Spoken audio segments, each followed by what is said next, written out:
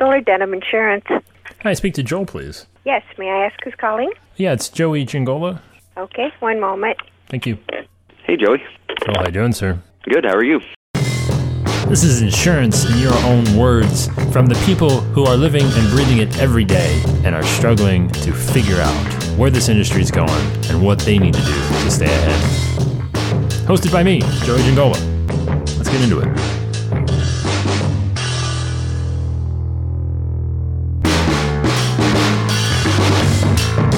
Yeah, I mean, well, first of all, I am the Dave Ramsey ELP here in the Fort Wayne area. I'm already pulling in a certain type of clientele, which is nice. I like having those. I mean, these are people who want to make good financial decisions and want to do the right thing with their money. That's kind of who has been drawn to the agency for the past couple of years since we've started doing that.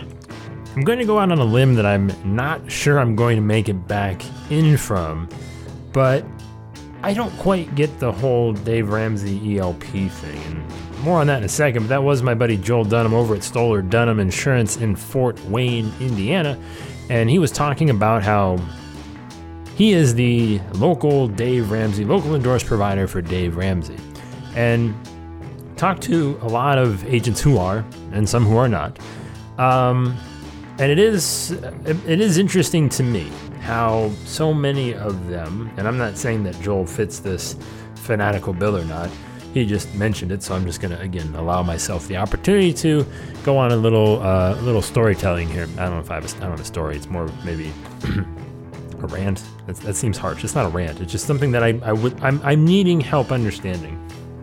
So if you can kind of help me.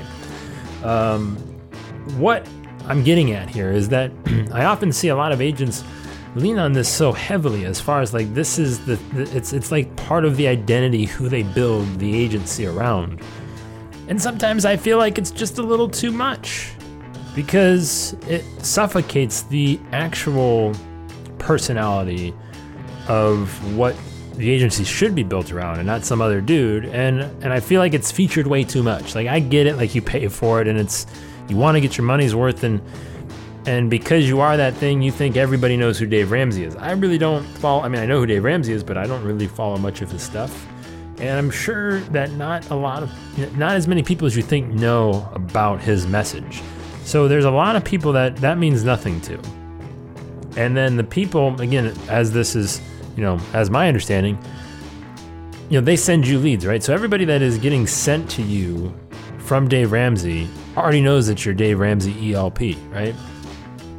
So you're heavily promoting this thing to people, and I'm not saying Joel does this. I'm just saying I've seen this a lot. I've seen people who have this like in their phone, like opening greeting, like recorded thing, like we are the Dave Ramsey local provider.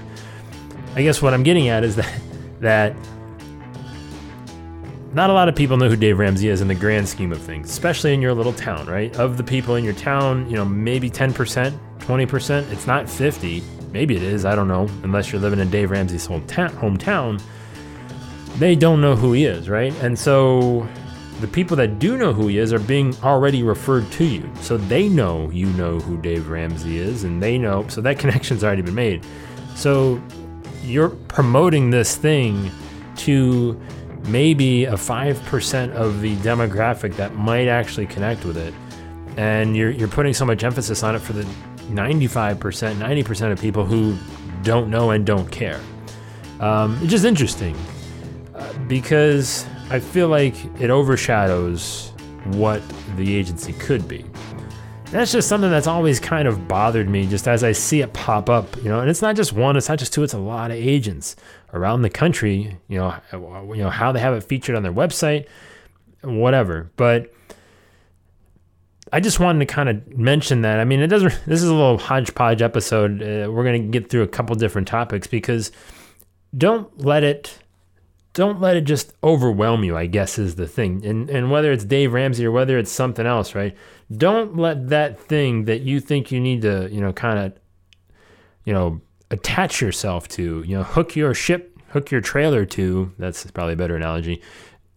Don't do that, right? Because you're going to be selling yourself short, I think.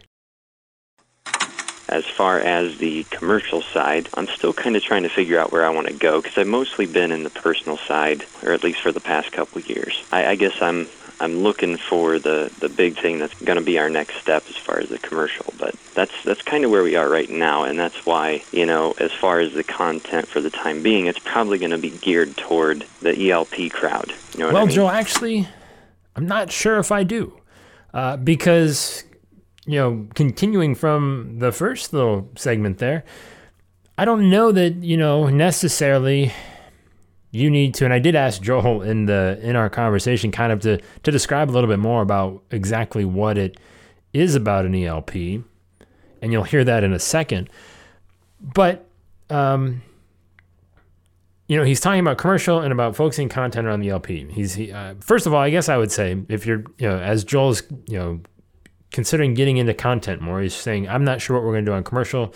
I'd like to keep the content on the personal side focused around these Dave Ramsey ELP type of clients, prospects.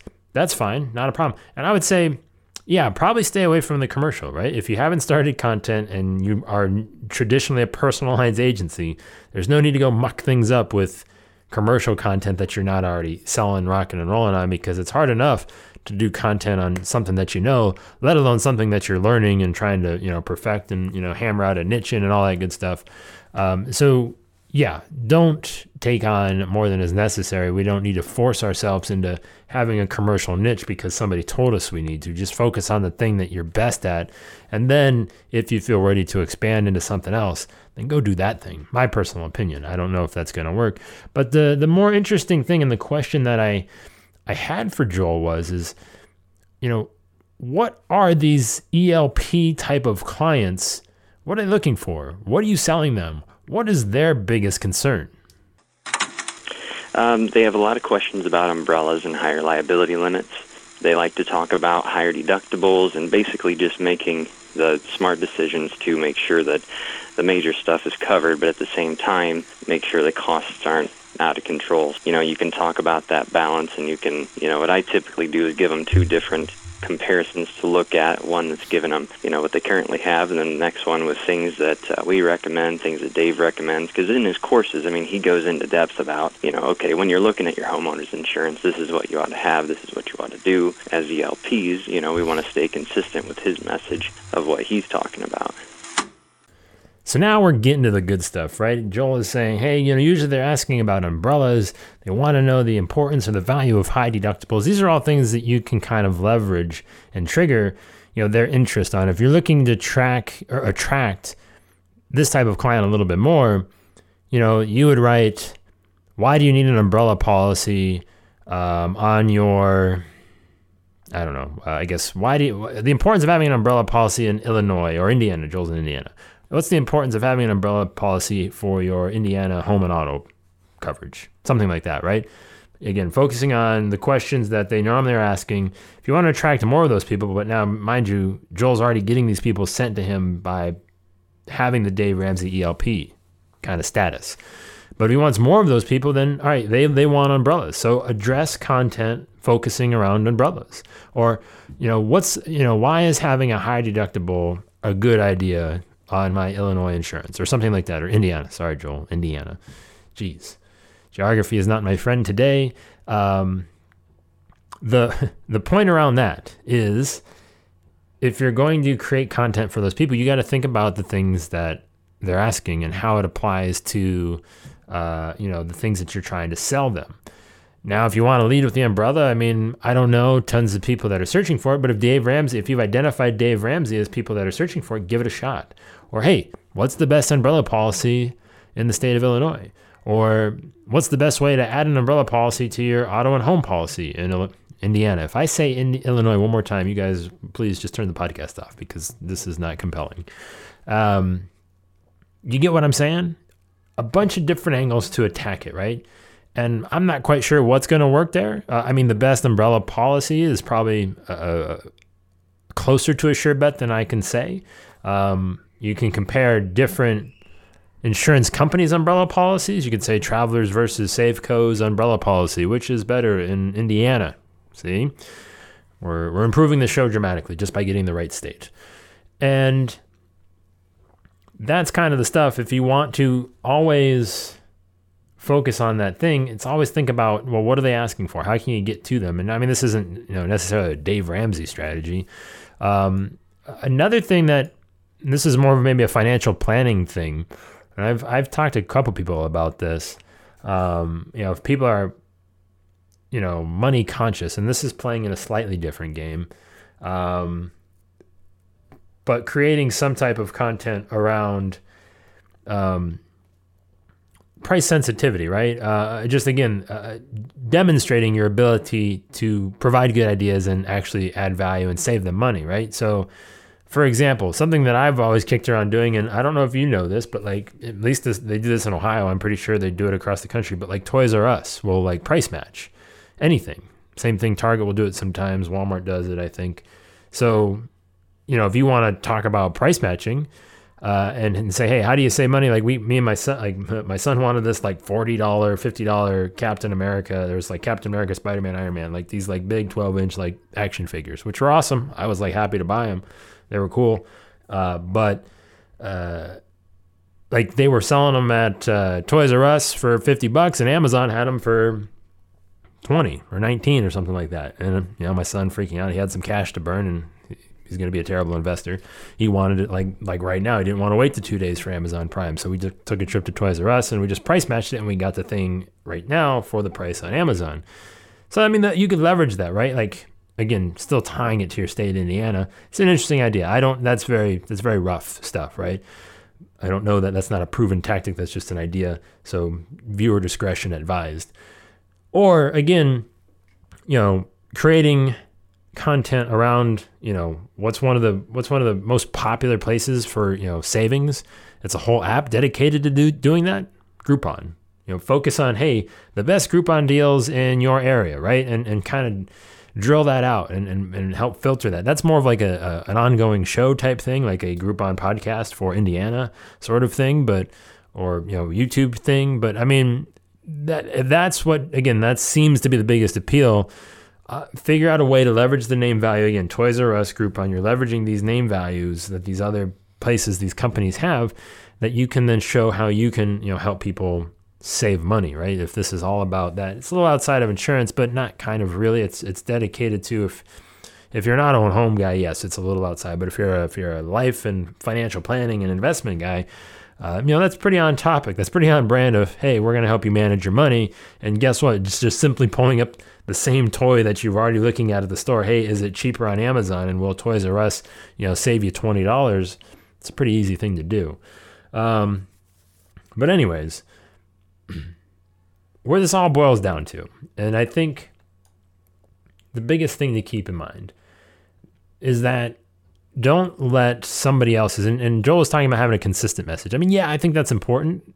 I mean, you want to present to an ELP lead, what Dave might be suggesting, but to say that he is the end-all be-all authority on all things, that's where I don't know, maybe it's my ego getting in the way. That rarely happens, but something about it just doesn't sit right with me. It's just, man, you've got your own ideas, you've got your own things.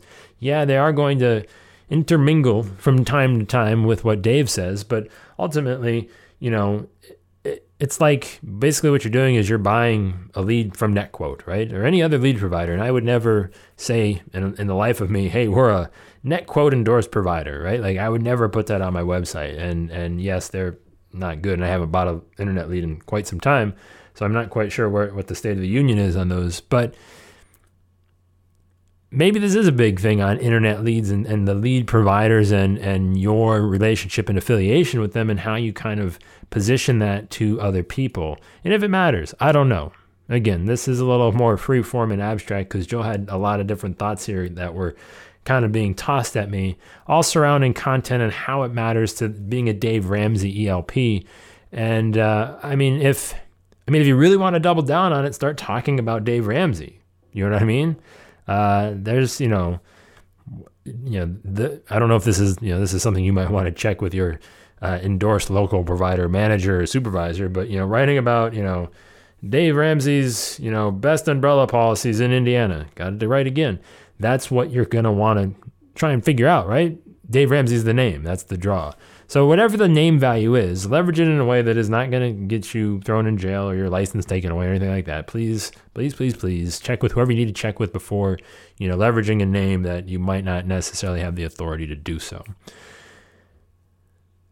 So probably one of the most confusing episodes in show history. So we got that going for us. I'm not quite sure what the message is to take out of this. All I know is that don't let somebody else maybe tell you who or what your identity should be, because you have good ideas and that might stunt your growth moving forward.